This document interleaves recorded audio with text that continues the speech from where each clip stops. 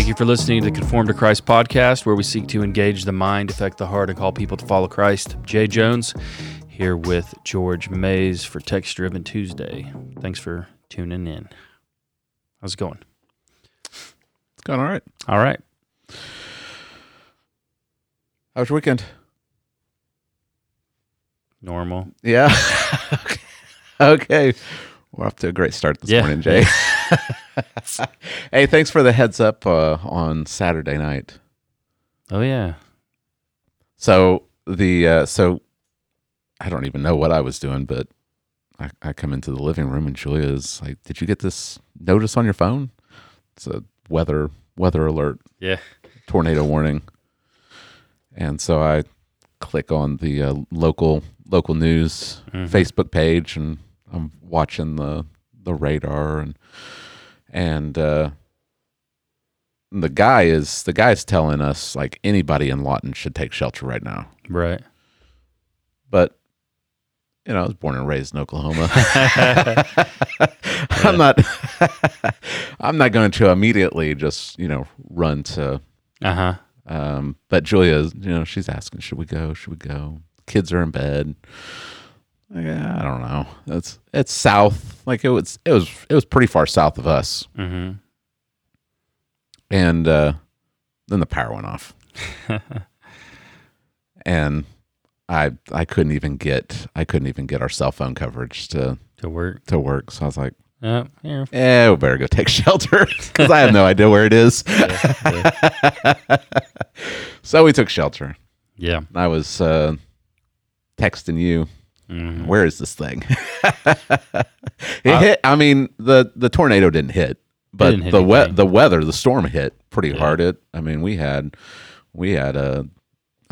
bad winds, downpour, wind. We had some hail.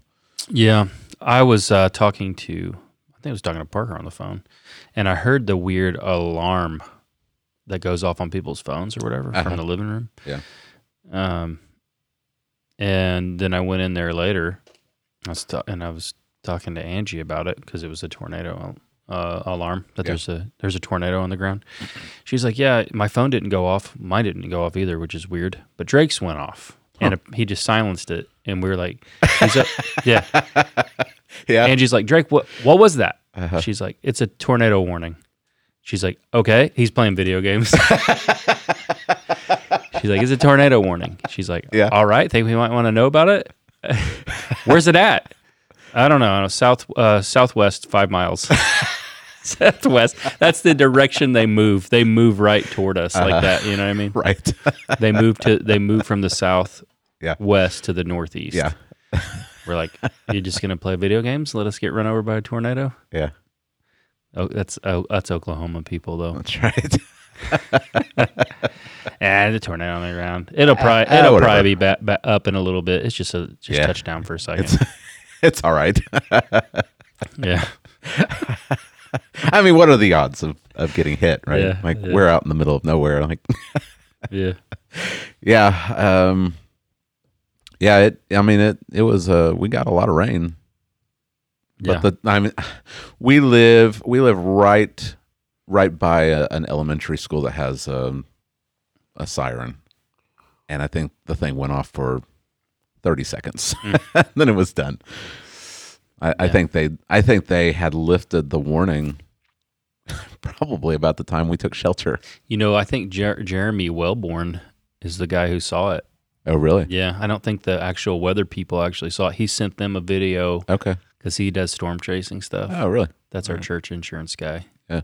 Wellborn Insurance. And I think he sent them the video. Okay. And they were like, take shelter. Okay. Isn't that nice? Yeah. Very good. It's just trying to love his neighbors, chasing tornadoes down. Yeah. Okay. Well, shall we jump back into the text? Let's do it. Hebrews. You're in Hebrews. Yep. If you're following along with us, we're in Hebrews chapter 5, verse 11 today. It's this section this morning. What warning passage is this? Number 2? Well, Well, it's not today. Today's not the actual Well, warning. I mean, It's there's like the beginning. well, of it. there's kind of debate over where the warning passages begin and end. Even the last one we looked at in chapters 3 and 4, there's like some wiggle room about where exactly it begins. You could say this is the beginning of the warning passage. The ESV has a like the little subheading Yeah. right above where we start, but I usually count it as verse 4 of chapter 6. Mm-hmm. That's so next time we'll actually get into the warning passage. I call this the prelude to the warning passage. All right. It's connected. I mean, you can't understand the warning passage apart from the passage we're looking at, but I mean, it's just how you want to label it. How do you want to label it, Jay? I don't know. Warning passage part 1? Well, no, this would be warning passage. This 2. is warning pass. This is this would be warning number 3. Number 3. This is number 3. Prelude to 3. But I'm With a labeling strange it as chapter a break. as a prelude. Yeah. Well, it's it's a bizarre chapter break, but for once it actually helps because I think it divides the passage rightly. The thought. Yeah. Okay. Yeah. So 2 points to the sermon. The big 6, it breaks the passage apart in the place that I think it should be broken. All right. Oh, I'm yawning. Watch out. You can't be doing that. All right. Let's jump in. I'm over here shivering. I should have brought my jacket in here. You should have brought your little heater in here. Well, yeah. It's a little cold in here for me. It is a little chilly. Let's jump in here then. All right, let's have you read the passage. Okay. How far are you going to go? We're doing chapter 5, verse 11 through chapter 6, verse 3. Okay. Let's do it. Okay.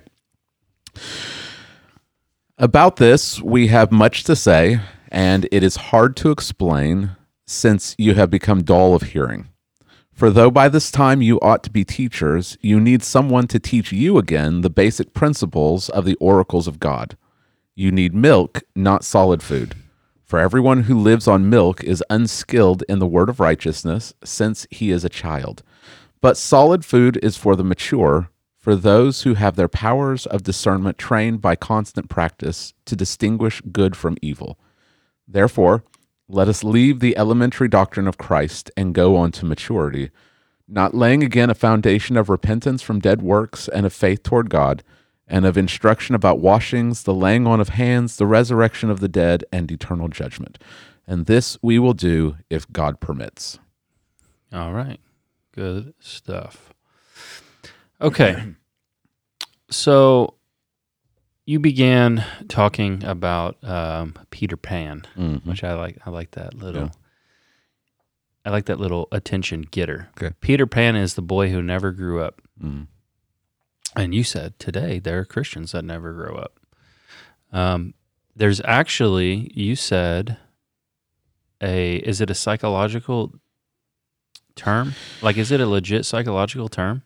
I don't think it is an official disorder. Okay. Like if you look at the, the DMS. They change it all the time. They change it all the time. Yeah. I don't think it's official, but it is something it's a label that's used. Okay. Peter Pan syndrome.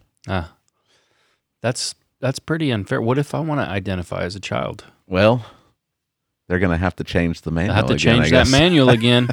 They'll have to drop it. It's not a disorder. It's just what I prefer. I mean, what do you do when the majority of a population has, physically grown adults who act like children? I don't know. It's not. It's no longer a syndrome, right? Yeah. I don't know. It's funny when you read about it because it's immaturity, it's irresponsibility, it's making unwise, rash decisions with money.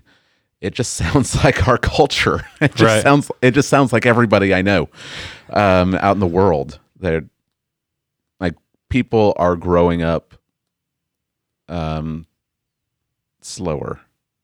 Like some of the things I felt personally attacked when I was reading it. Like, they're still playing video games, and Hey, we've got older folks in our church. Well, I don't want to say older. I don't want to offend anybody, but they older than us that play video games. Peter Pan syndrome. Oh man. Yeah, the description it's not super helpful anymore because you so if you're familiar with Peter Pan, you know he's brash, he's naive, irresponsible, he's selfish, and you look at adults, even people like elected officials. I watched a video. We talked about the Florida parental rights bill. Yeah. That the liberals were calling "Don't Say Gay," the "Don't Say Gay" bill, which like has nothing to do with the actual legislation. I saw a video of some elected officials from Florida walking down a hall, arm in arm, chanting "Gay, gay, gay, gay."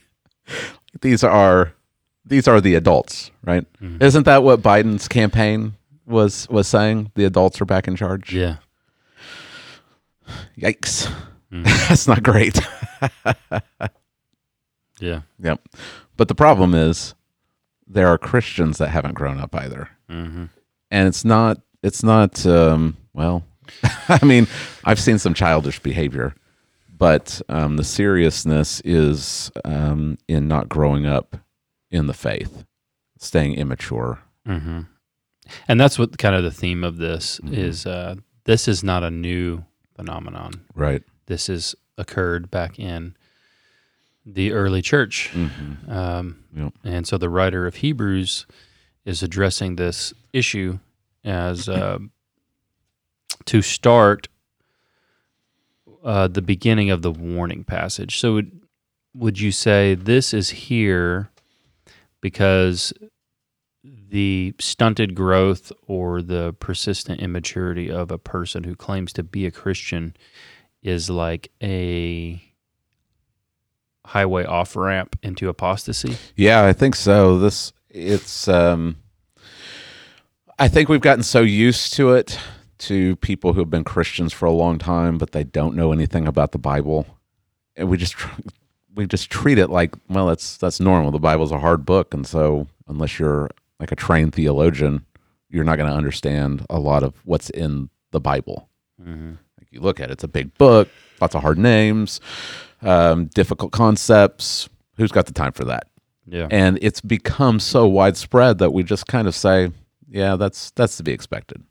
But as you read it, and again, this is going into the warning passage. The reason I didn't go into the warning passage itself is because there's a lot of issues that we've got to answer, because this is a really hard warning passage. People struggle with this one. So I wanted to make sure we spent the necessary time to answer some of those questions next week. But this is leading into it. This is serious. He's warning them, because if they do this, if they keep in their immaturity, this is a fast track to apostasy. And I think you see that in the church today. Yeah. To one degree, I blame pastors. But they don't hold all the blame, because you would ask, one thing I asked people, we talked about it in our Sunday school class, we're talking about looking for a healthy church. Mm-hmm. Some places you're just blessed to be able to find a church at all. But if there are more options, what do you look for? A healthy church. One thing I ask people, because I don't ever try to steal people from other churches, but if they're talking about their church, I'll just ask, like, what book of the Bible do you know this year better that you didn't know last year? A lot of times they can't give one, right? Because they've never sat under preaching through an entire book, which is really sad. And so, if you've spent 20 years at a place and you've never heard anybody preach through a single book of the Bible, right, you might not have a good grasp of anything. Yeah. But there's this cycle, I think, and I don't know. It's kind of the chicken or the egg. Like which one came first? There are unhealthy, immature Christians that are seeking out worldly things. They're seeking entertainment, or they're seeking 10 steps to financial freedom or whatever. And so the churches and the leaders and the pastors, they're giving it to them. Mm-hmm. Well, when those pastors give the people what they want, then the people are just going to continue in unhealth, and they're just going to continue looking for those pastors. So it's like, okay, where did it start? Did it start with the people, or did it start with the leadership? Yeah. And it's just this endless cycle, unless a pastor says, I'm going to stop this cycle of immaturity. I'm going to force you to grow up. Right. I'm not going to let you stay babies anymore. Yeah. It's just going to continue this cycle. Yeah, my friend Robert, he got his first place that he went to pastor, and they were like, dead set, we want expository preaching. And you know what happened. I do. Can you preach? I absolutely know. Because it was the same thing that happened to me. Why do you have to preach like through the whole book? Like, can you preach something else? Mm-hmm. Can you change things up? Like, we're getting complaints about you being in the same book. Like, yep. Well, that's what you said you wanted. Yeah. Yeah, it was the same here when I first came. I told them, I preach through books of the Bible. That's great. I believe, what Southern Baptists believe. Oh yeah, that's what we want. And then when you actually start doing it, like, no, not like that. We believe the Baptist faith and message, but not like that. Not like you believe it. We don't. Why? We need to do some topical stuff. Yeah. Like when you're going through books of the Bible and you're doing exposition, you are doing topical stuff. Like there is a topic that we're looking at. It's just not the topic you want. You want something. We were talking about this in community group Sunday afternoon. Why do people do this? Why would people rather go to a church where the pastor is preaching on 5 steps you can take for a healthy marriage, but you try to walk through Christ is our great high priest, mm-hmm. And they don't want that at all because it's quote unquote not practical. And I think it's because it's really easy to do 5 steps to a healthier marriage. Yeah, but Christ as your great high priest, like that demands your obedience. Uh-huh. It demands a response. What is the worst sermon you've ever been a part, like ever witnessed, like in person, that people around you at the church seem to love, and you were thinking to yourself, this is utter trash. Okay, it wasn't at my church, but it was worse. It was at chapel at Southern Seminary. Oh man, and it is the worst sermon I have ever personally sat under. It was a local pastor, and he was preaching from 1 Corinthians chapter 15, and Paul saying, if the resurrection is not true, why are there still people being baptized for the dead? Mm-hmm.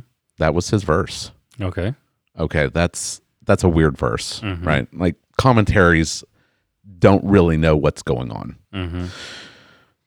This guy apparently did. It was all about. Kind of passing the torch of leadership. What?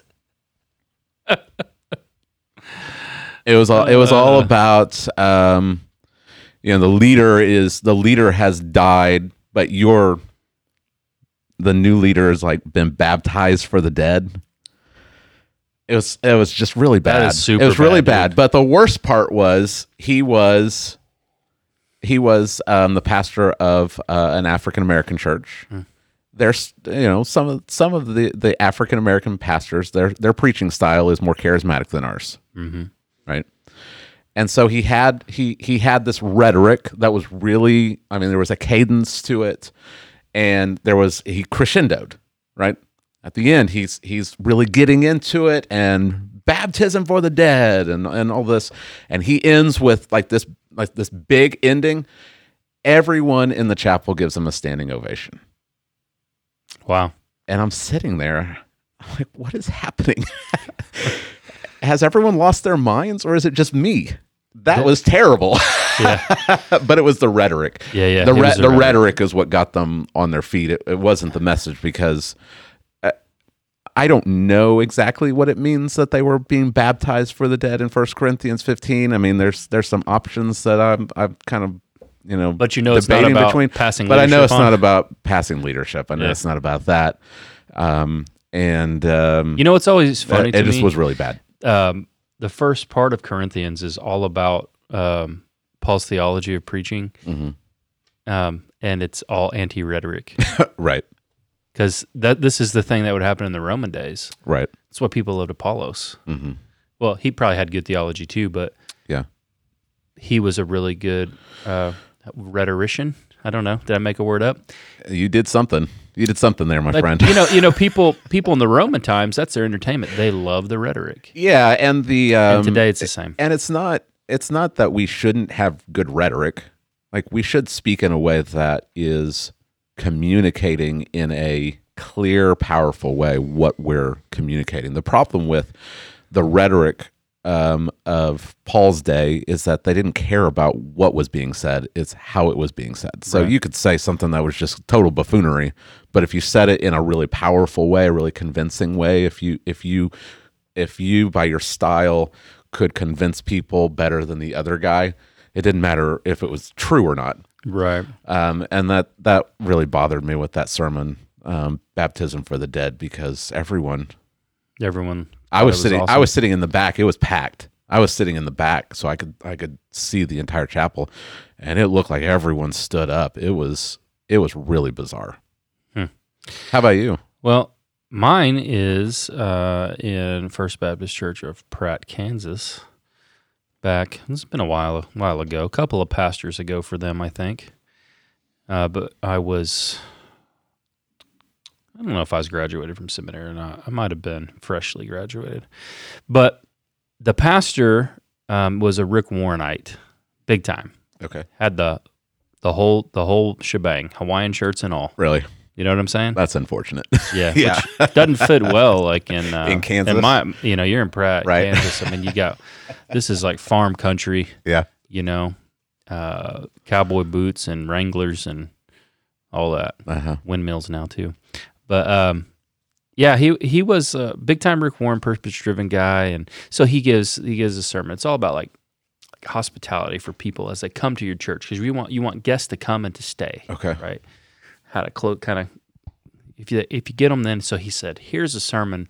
I call it the 5 touches that someone needs to experience when they come to church. That didn't age well. Yeah. No, it didn't. But it starts in the parking lot. You got to have a parking lot. Okay. People parking the cars and saying hi and shaking a hand. And then they come to the front door. There's another second touch. And then the third one is like a member in the pew. And then you bench the pastor and blah, blah. They're like 5 engage. But he phrased the whole thing. The whole sermon was about that. Okay. And this is what I call the 5 whatever. And I'm like, nah, this is too packaged. So I sit there and I Google it. Yeah. And there's literally a book called The 6 Touches. Wow. Or whatever that somebody has, experience when they come to your church. So not only was it a terrible sermon, it was completely ripped off. Okay. But that's the stuff, man. Yeah. And that's what people they absorb. But it's not just the pastors though. Right. It's people like we live in a time where if you want to not be a baby Christian forever, you can find anything for free. Yeah. Blue Letter Bible, preceptaustin.org, Logos. Like I'm looking at and this stuff it's tough. You gotta put effort in, right? Like I'm looking at Ecclesiastes stuff, and I got a couple of good books on it. But there is a ton of free material available online. People trying to outline it who can really do that. But you can sift through it all, and you can work through it all. I was surprised again when I started looking at this book how much free material there is. like no time in history. Yeah, I mean, I think that there's an app for Calvin's commentaries. I think you have to pay for it, but it's pretty inexpensive for what you get. Matthew Henry's commentaries, they're free. They've been free forever. Yeah. I think there's an app for John Gill's commentaries. And not to mention you can sermons. You can listen to, I mean, we have an embarrassing amount of riches. Yeah. Remember the guy that came to our church? Now he goes to Josh's church. Oh, what is his name? It's slipping my mind. But he was saved by listening to John MacArthur's sermons as he delivered mail. Oh, yeah. So you just think about all of the free information. Right. You could listen to a sermon on every text in the New Testament. Mm-hmm. Right. So the Peter Pan syndrome was going on. Yeah, and I think the good point is that it's not just the preachers, because the author of Hebrews, right, he's trying to communicate to them. It's not his fault that they're not understanding. It's them. Yeah. It's their fault. So you divided this up according to the kind of the thoughts that are communicated here. So 11 through 14, your first point is the serious shame of spiritual immaturity. And you said, I think when you are convicted of sin, you should feel, and I think you're right, and I think it might be lost today, you should feel some type of sense of shame. Mm-hmm. Yeah, I had someone ask me, like, could you explain that a little bit? Because we're told you're not supposed to shame people, right? You go to, I've said this so many times, that the modern evangelical church, they're killing themselves with nicety. Like, they're being so nice. You can't call names. You can't point out things. You gotta kind of walk things back. I mean, why else would J.D. Greear say that, the Bible whispers about sexual sin? He's trying to be nice. Not trying to shame. He doesn't want to shame anybody. He doesn't want to shame the people in his church that might be living together, or who knows. There is a proper use for shame. Now, if you're just shaming someone just for the thrill of shaming them, you're just being cruel. I mean, that's just cruelty. You don't do that. But shame that leads to something good, that is a tool I think that God's given us. Mm-hmm. Adam and Eve, after they ate of the fruit of the tree of the knowledge of good and evil, and they realized they were naked, they were ashamed. They should have been ashamed. They've just sinned. Mm-hmm. David should have been ashamed of what he did with Bathsheba. Yeah. And it's not just so that they feel bad; it's so that they'll do something about it. Mm-hmm. Like, so they'll repent. If you you walk out of your house without any clothes on, you should feel shame. Yeah. The shame is not, I'm going to go about my business and just feel bad.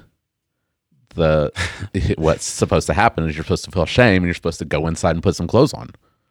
George, that's a strange illustration, bud. Is it? Larry, you ever just go outside with that? You've been having that. You had that dream, didn't you? I did not have that dream. You went to school and there was a test, and then you ran in the classroom with no clothes on. I'm just trying to use something here that makes sense. Like, shame is meant for you to go back and change. I'll give an example. Okay, give an example. I'll keep it transparent. Okay. All right. People probably,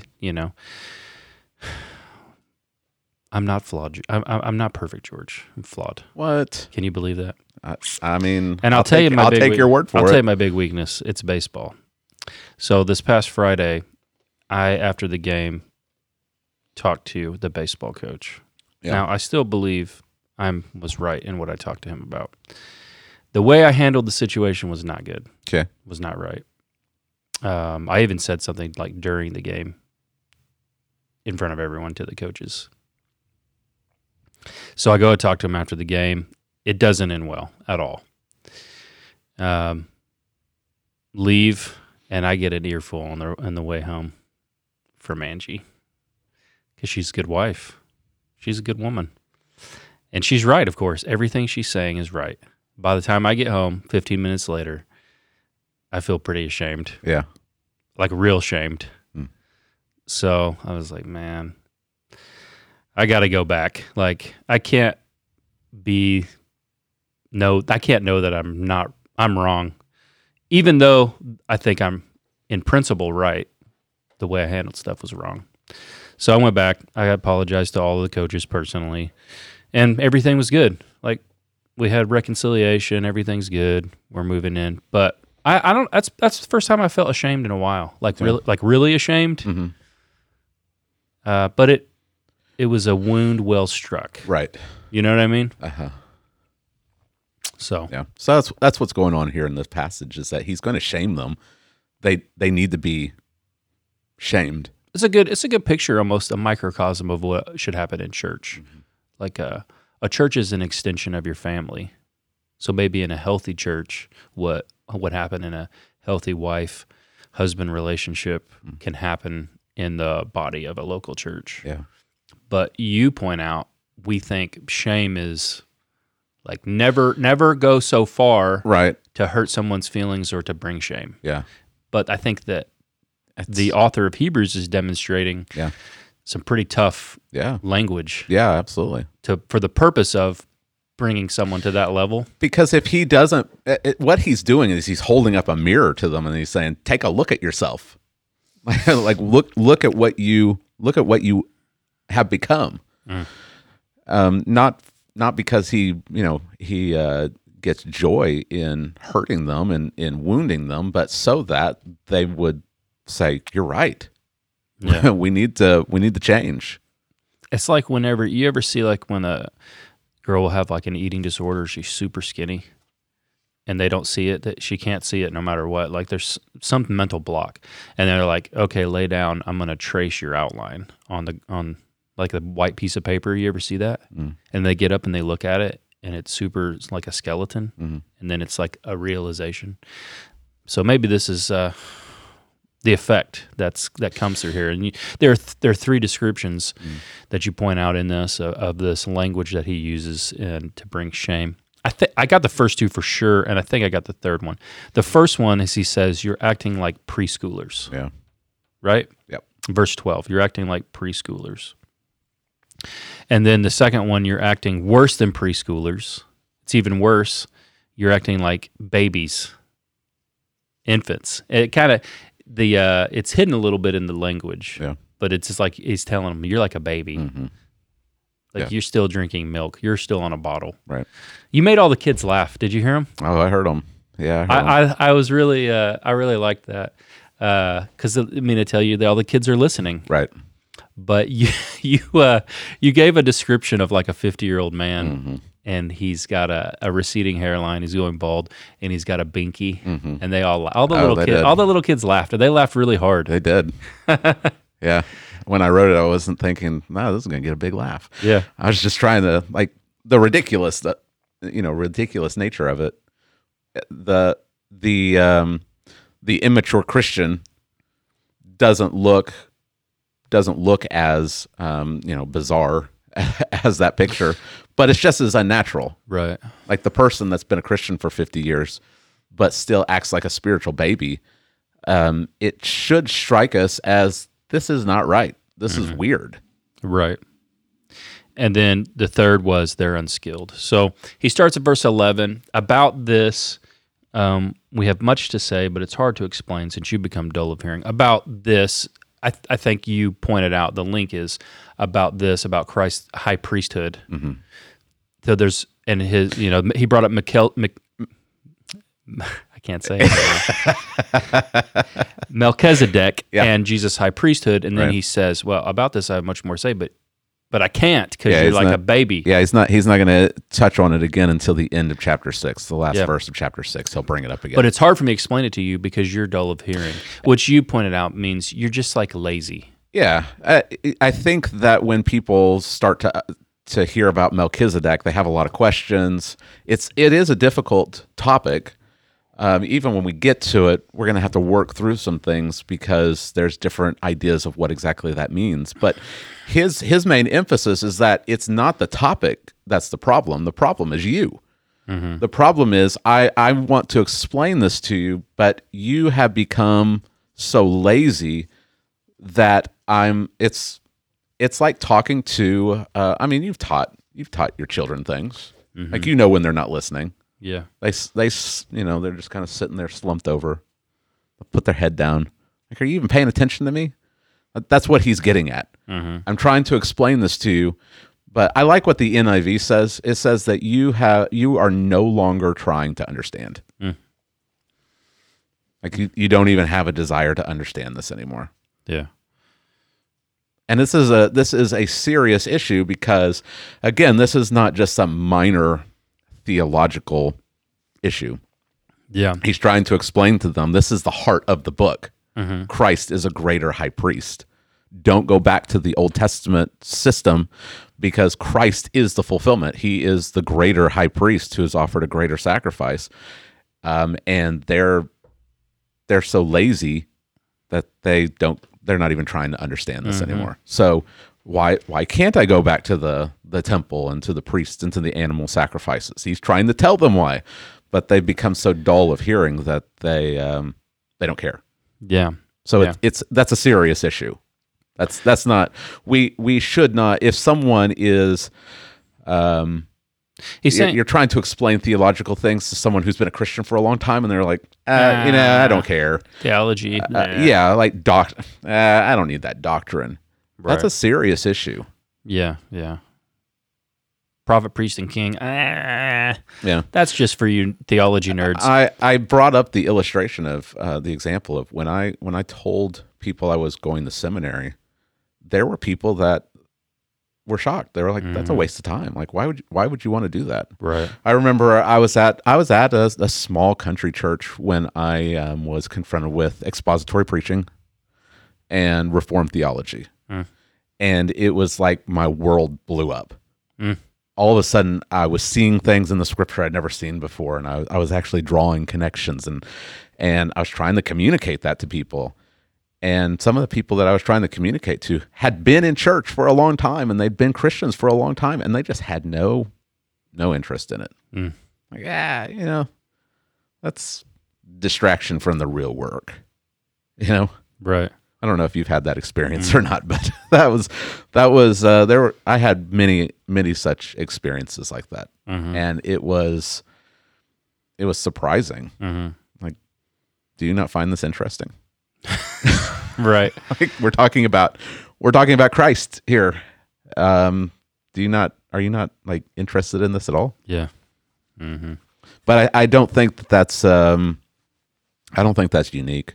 I think that's the attitude of a lot of people who have been calling themselves Christians for years. Right. Yeah. They run across something like verse 10, he's been designated a high priest after the order of Melchizedek, and they don't really take the time to ask the question, what does that even mean? Right. I think it's important for people to know this doesn't mean that you have to have all these commentaries laid out in front of you and you've got to like do all this research for hours. Right. Like it's gonna look different for different people. I was using the example of Julia at our community group. Like the way that I'm going to do study and the way she's going to do study is going to look different because she's trying to homeschool 4 kids. She's not going to have the time to have all these books laid out in front of her, and she's making notes and looking up stuff.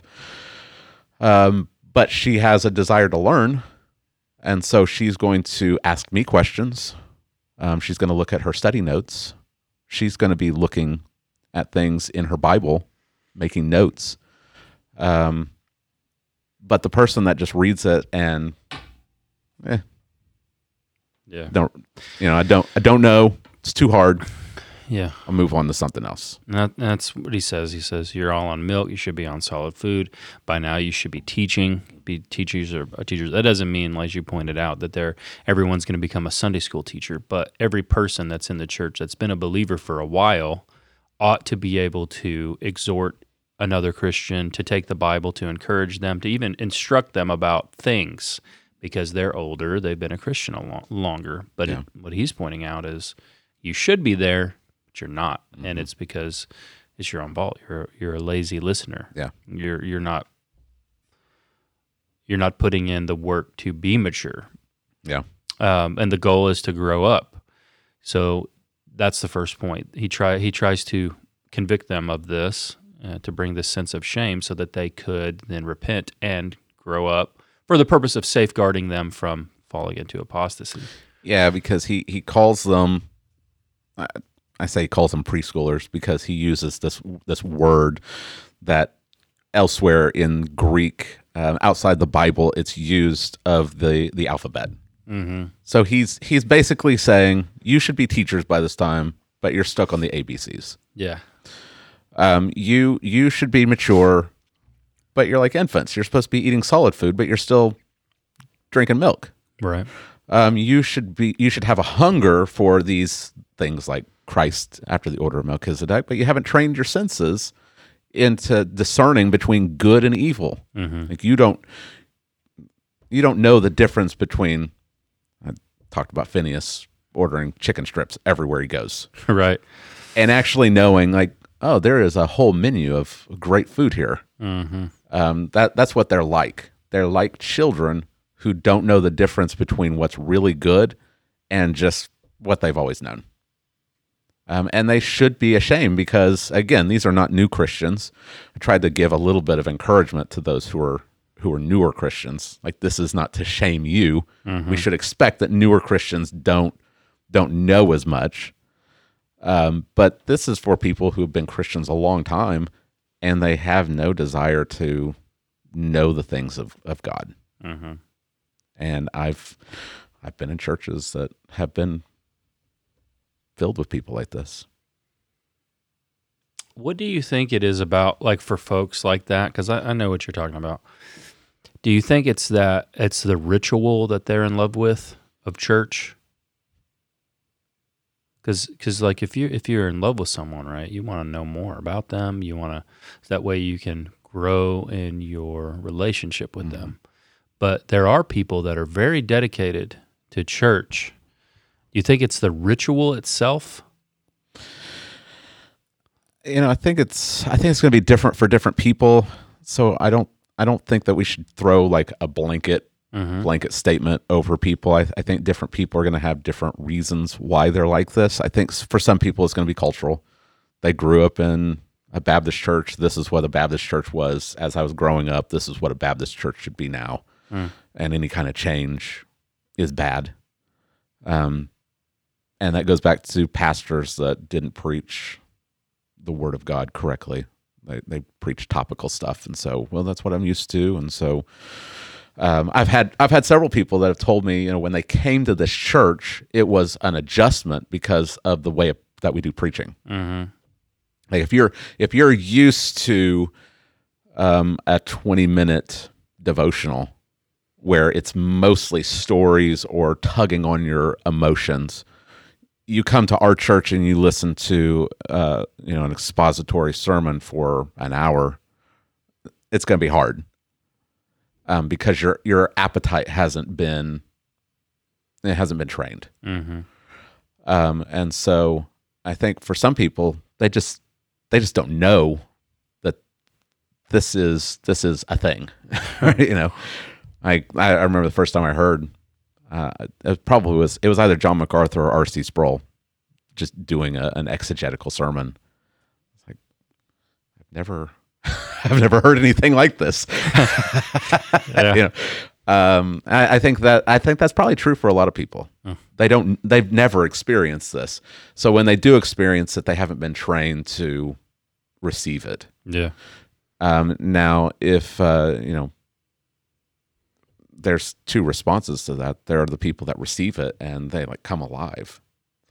And there's others that are like, nah. Right. Those are the people that you should be worried about. And I don't know. There's probably a bunch of different reasons. They're probably, they could be bored of the things of God. They could be loving the wrong things.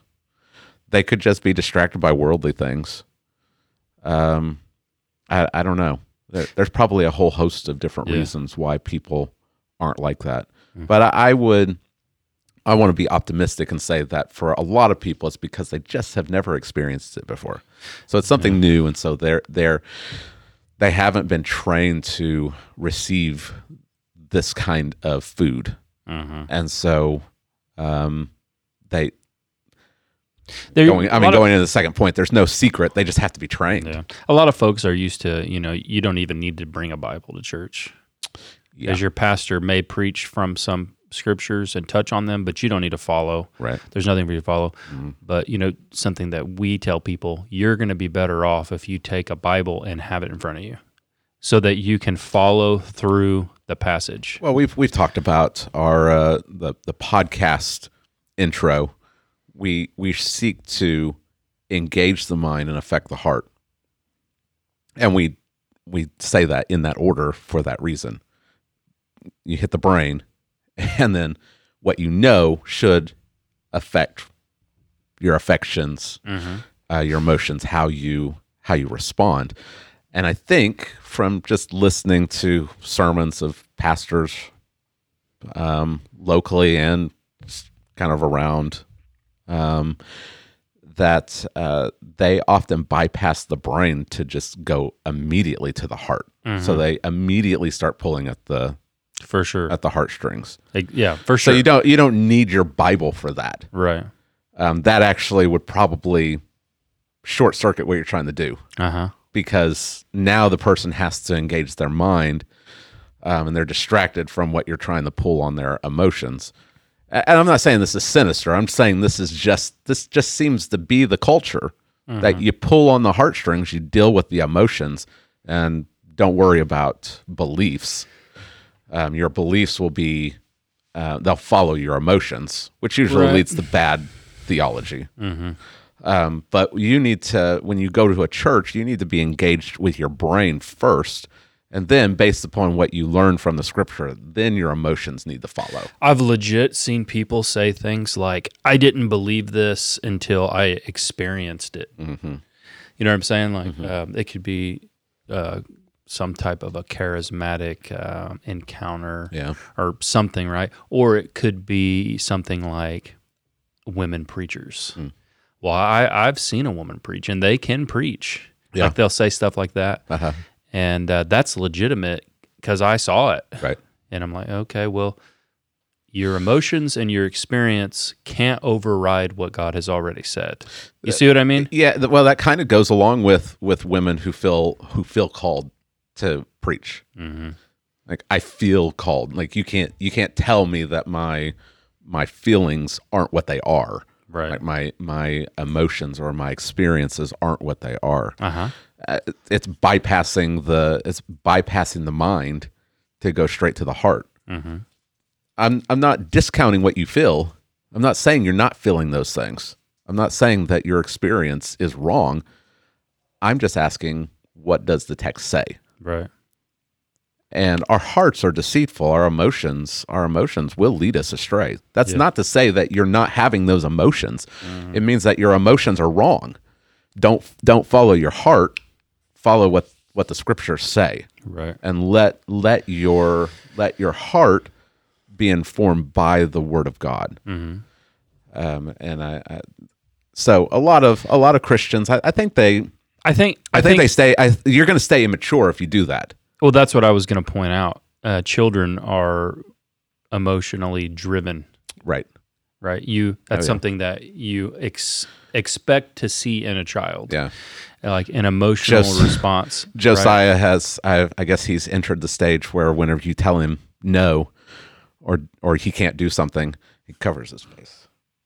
He gets mad. He gets frustrated. He doesn't know what to do. Yeah. That's what a child does. Why do children cry so much? It's because they don't know what to do. They don't know how to channel that. That's exactly what immature Christians will do also. Right. All right. Yeah. I could give illustration after illustration of people that at the church before we merged, they didn't like the things I was teaching, and so their arguments were never, the Bible doesn't say that. It was always, we had a woman stand up in the back of the church and say, I don't know what it is, but it's not going to be here. Those were the kind of arguments that we were encountering. What does the text say? We had people getting upset over, they were like it's some kind of weird morphing of Catholicism and Calvinism is like Catholicism. And I don't know what it is, but we don't want it here. It's like, it's not even a thing. Like, I don't even know what you're talking about anymore. And those were the kind of arguments because they were immature Christians. But they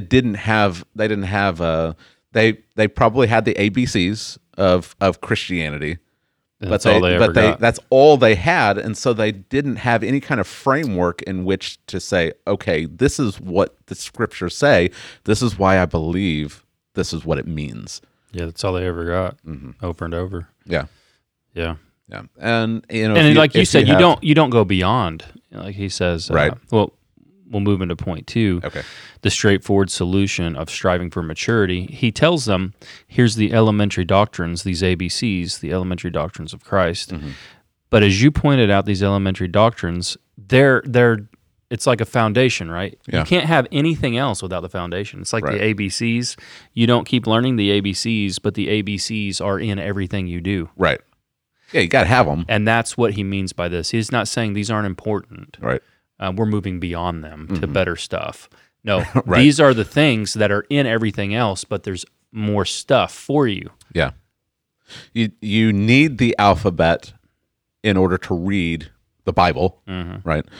But before I sit down to read the Bible, I don't have to think, I don't have to sing the ABC song to remind myself of the ABCs. They're so ingrained that it's just a part of it. I don't have to even think about these letters because I can just read because the foundation's already been laid. Yeah. So you don't have to keep going back. It would, what point would it be for me to keep having to go back and sing the alphabet song before I read something? But these immature Christians, they're so lazy that they have to keep going. He has to keep going back to the basics. Yeah. Because they are so childish that they don't have it. Yeah, and you pointed out here that you can see in the text there are these 6 foundational truths. There are 3 pairs. I'll read them. Not laying in the foundation of repentance from dead works and faith toward God, and of instruction about washings and the laying on of hands, and the resurrection of the dead and eternal judgment. And one thing you pointed out is that all of these foundational truths are really something that a Jew could hold to. A Jew could hold to all of these, and they could say, all right, these foundational truths we hold in common. I'm going back to the high priest that is in Jerusalem. Yeah. Because I'm safe there. Yeah. And as you pointed out, these foundational truths are really nothing without Christ as the center of them. Yeah, you could. All of these are part of the Jewish religious system of the Old Testament. And they're supposed to be. You can't read the law or the prophets without seeing how they're called to turn away from dead works and turn in faith towards God. Washings, they had all kinds of ceremonial washings, laying on of hands, and of course resurrection and eternal judgment. Some people like to say, well, they didn't have a good idea of that in the Old Testament, but it's all over the place. Yeah, well, the Pharisees believed it. Yeah, Abraham believed it. It was all over the place. So if you can't grasp these, if you just have to keep relaying the same things, you're going to apostatize and go back to Judaism where they hold to the same things. They're not grasping what this has to do with Christ. And they're not building on that foundation with things like Christ is the greater high priest. And so when they experience persecution and hardship and probably doubts, they're going to go back. They're going to go back. They're going to leave Christ. They're going to go back, and they're going to say, well, I still believe the same stuff. Yeah. So there's a high priest here. He's fine. Yeah, right. So again, this is not just minor disagreements over these little petty theological differences. This is the difference between you are a healthy Christian who will stand strong in the face of persecution, or you're a baby that's going to be carried away by anything. Paul, writing in Ephesians chapter 4, he says this is the purpose of Christianity. It's so that we can grow up, because a child is just going to be tossed back and forth by various ways of doctrine. But the Christian, the strong Christian, builds upon that foundation, and they mature, and so they're able to stand when someone comes and tells you that Catholics, well, it's just minor differences in how you practice religion, but you both believe the same things. The child's going to be like, oh yeah, let's go do a night of unity with them, because we just hold to the same stuff. But the mature Christian who's grown up in the faith and understands Christ is our greater high priest, he is the final sacrifice. All of the Old Testament rituals, they pointed to his person and work. They're going to say, no, there is a wide gap between us and Rome. Yeah. And so he says, verse 3, we're there to go on to maturity. This we will do if God permits. And I like I don't think it's a little twist on it. I think it's kind of seeing what's there. That we're dependent upon God for our growth ultimately, but there's also a warning that's there if God permits. Right. Whereas we may be taking for granted that God will permit us to go on to maturity. Yeah, and this is kind of leading into the warning, the main heart of the warning passage next week is don't take for granted that the table is set right now. Thinking, well, it'll be here tomorrow. It may not be. God may not permit that. We're going to go, further in the book when we get to chapter 12. We're going to see Esau. Don't be like Esau, who sold his birthright for a bowl of stew, and when he sought repentance, but he couldn't find it, even though he sought it with tears. Like he regrets what he's done, but when he realizes what he's done, there's no opportunity for him to get it back. I think that he's laying this out for us. Here it is. It's not in secret. It's not something that you don't have to have like a doctorate to understand this stuff. Here it is. This is what you need to do. He's telling them, let's do it. And then he says, if God permits us to do it, if God is gracious to us, don't take it for granted that it's here today. It's going to always be here. Take advantage of it today. Repent today. I think it's going back to chapters 3 and 4. Today, if you hear his voice, don't harden your hearts. And so that holds true for us. Today, you hear it. You know the warnings. You know what he's calling us to do. Do it today. Right. So press on toward maturity. Yeah, there's no secret to it. The kid that only likes chicken strips, in order for him to be healthy, there's nothing wrong with chicken strips, but if that's all you eat, you're not going to be super healthy. The only thing you can do is start eating other foods. Like there's no other secret. There's no shortcut to health. For the Christian who's immature, who hasn't, maybe you have been a Christian for 30 years and you haven't really taken the time to learn the scriptures and to build up on that foundation and build a house and mature. The only thing you can do is start now. Press on to maturity now. Start studying the scripture, start attending a healthy church, listen, put it into practice. That's it. There's no gimmicks. There's no 5 steps. It's just do it. Yeah. Just start doing it. The table is set. You have to eat. Yeah. Good. All right. Thanks, George. It was a good sermon. Looking forward to the next one. Looking forward to seeing how you're going to deal with the specific warning passage this next time, right? Yep. All right. So that's something you're not going to want to miss. Maybe you can even check the sermon out on Sunday. But even if you can't, we'll be going through it here next Text Driven Tuesday. We hope you come back on Friday for Free for All Friday. Hopefully this has helped you to become more conformed to Christ. See you next time.